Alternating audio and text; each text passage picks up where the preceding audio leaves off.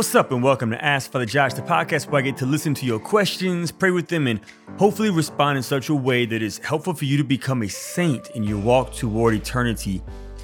Typically, I will have a show where I respond to 3 to 5 questions, but it's Holy Week, y'all. And as of right now, this very day that you are hearing this episode, your boy is in Assisi. I am all the way in Assisi. I was in Rome a couple days ago. Now I'm in Assisi.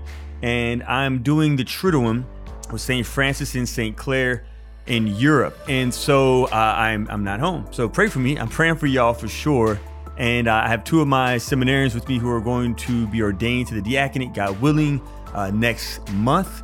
And so we're doing a diaconate pilgrimage / retreat together, where I'm just praying with them and walking with them as they prepare for holy orders to receive that indelible mark on their soul. But I wanted to leave you with a message. I wanted to leave you with the Holy Week message, the fruit of my prayer for you this week. So I was just really, as always, drawn to the Garden of Gethsemane. And just keep in mind, y'all, like Jesus, he just wants us to be men and women of prayer.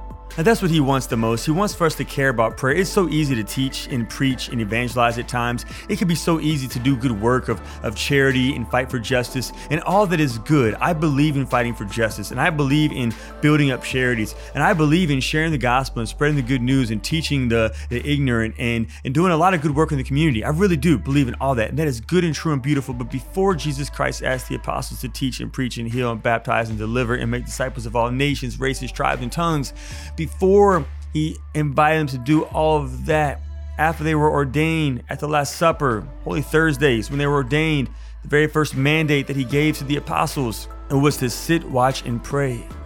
Sit, watch, and pray. And the apostles couldn't do it. They were able to feed people, and they were able to teach people, and they were even able to cast out evil spirits.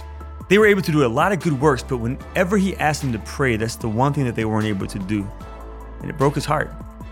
But even though they weren't able to pray with him in the garden, we are. We have the capacity, you and I, we have the capacity today to pray, to prioritize the interior life, to prioritize our relationship with Jesus. And I guarantee you, if you and I can together prioritize our relationship with Jesus in prayer, then the work that we do for God and with God and through God, by his grace, will bear exponentially a lot more supernatural fruit. Our charities will help more people. The works of justice we do will bring about a lot more reformation in the practices and policies in our land. The work of evangelization will inspire more people to give life to Christ. The work of catechesis will help more people understand the teachings of the church. Like, the works that we do will bear more fruit if we can pray more. Mother Teresa of Calcutta, she used to just pray 1 holy hour a week. And then she began to pray a holy hour every single day. And whenever her and the nuns began to pray an hour with God every day, the work that they did began to bear way more fruit. More poor people were able to be served. More people who were dying had someone to hold their hand. More women answered the call to religious life. More priests and their vocations that were spared from leaving their vocation. Anyways, my Holy Week message is this. Just pray. Pray.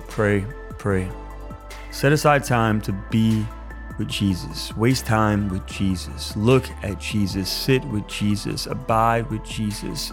And I promise you, the fruit of your proximity to Jesus will transform not only your lives, but the lives of the people in your community. So, I invite you to do what Jesus invited the apostles to do 2,000 years ago. Sit, watch, and pray. Hope you have a blessed Holy Week. God bless.